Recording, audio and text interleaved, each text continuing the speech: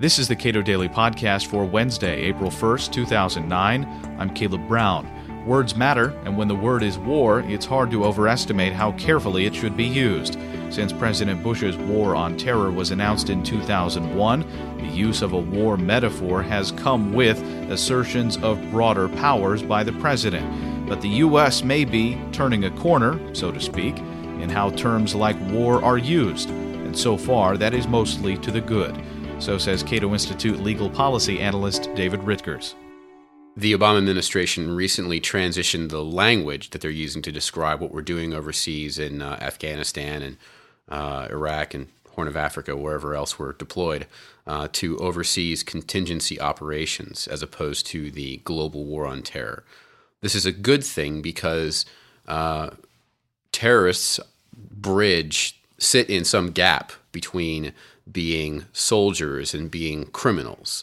What they do is criminal, but at the same time, it's done with organization that parallels a military apparatus. So they would prefer to use the soldier paradigm to describe what they're doing because war is a legitimate kind of conflict. And so they refer to themselves in the language of soldiers. We are fighting a holy war. And so it's the global war on terrorism, the GWAT.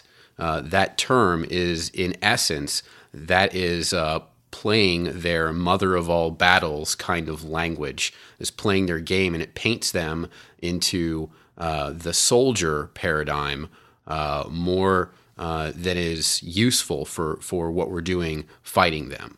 And frankly, this is actually something that lawyers have been guilty of doing because the president's powers, when he's acting in his role as commander-in-chief, he will have broader powers where Congress has not stepped in to counteract whatever he's doing when he's acting as commander-in-chief than in other roles.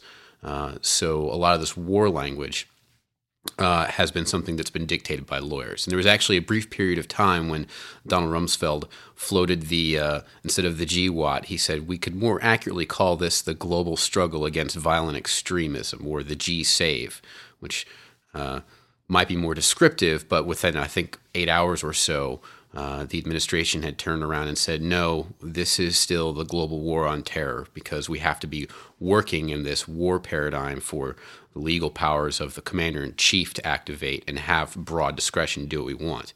But in terms of propaganda, again, that plays the game exactly the way that Al-Qaeda and the Taliban want to play it. I know lawyers are obsessed with words and their usage. Yeah. In terms of the war metaphor playing out on the battlefield, how does that affect the U.S. position out on the battlefield? You said that by declaring this a war, we're actually playing Al-Qaeda's game. How else does that play out on the battlefield using the war metaphor? Well, it's interesting that you use the word battlefield because when you put everything in the war paradigm, you're defining the whole world as your battlefield. And actually, good counterinsurgency theory requires low-level insurgencies. Latent and incipient insurgencies is the doctrinal term of art. That's a law enforcement function. And when you're going through the Special Forces qualification course, they tell you when you're in this phase and it's domestic, this is the realm of the FBI and a U.S. attorney and a bunch of cops.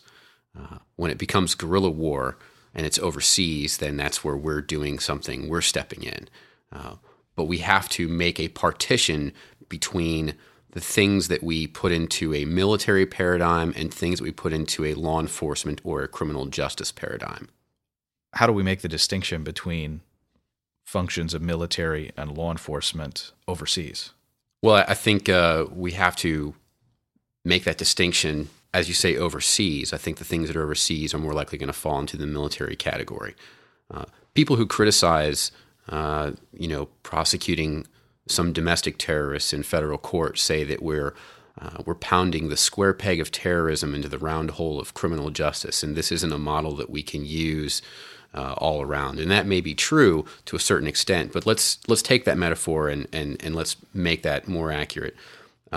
Terrorism is really a series of square pegs, and we have two round holes that represent the paradigms of military force and the law enforcement paradigm on the other hand. So we have the military and law enforcement, and each of these square pegs we're going to have to cram into one of these two holes, because the line between these two paradigms is the line of liberty.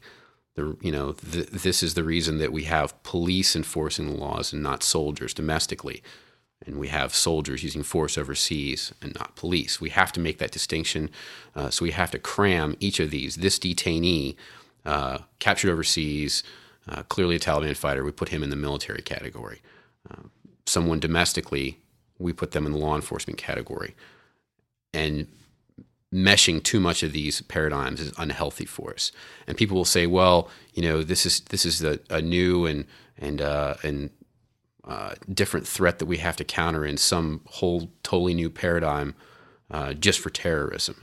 And I think if you create this terrorism paradigm that lives on the line between the military and law enforcement, it's going to gobble up portions of our liberties domestically that we're not going to be comfortable with. What is the significance of detainees that have had to have been released and have found their way back to the battlefield? Well, we're not going to be able to solve that problem entirely. And as an example, there was a dust-up over one of these guys, Ghulam Rasul, who was released from Guantanamo in 2007, made his way back to the battlefield, and is now a Taliban leader in the Helmand province, very contested area of Afghanistan.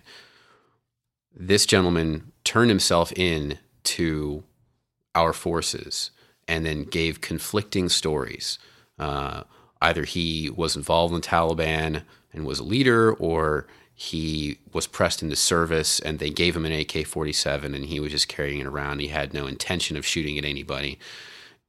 If you're holding someone solely on what they have told you and you have no corroborating evidence or circumstances of capture that he didn't create himself, then there's no good system to fix that.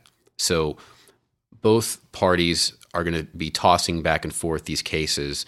The Bush administration ended up releasing some guys that went back to the battlefield. The Obama administration may end up doing the same thing. This should not become a political football because there is no good legal solution to divine the truth out of these people and find out exactly what their involvement with terrorist organizations was. So we should just take these outlier cases and bury them, because it's not a good place to have an argument on these facts. David Rutgers is a legal policy analyst at the Cato Institute. You can read more of his work at cato.org.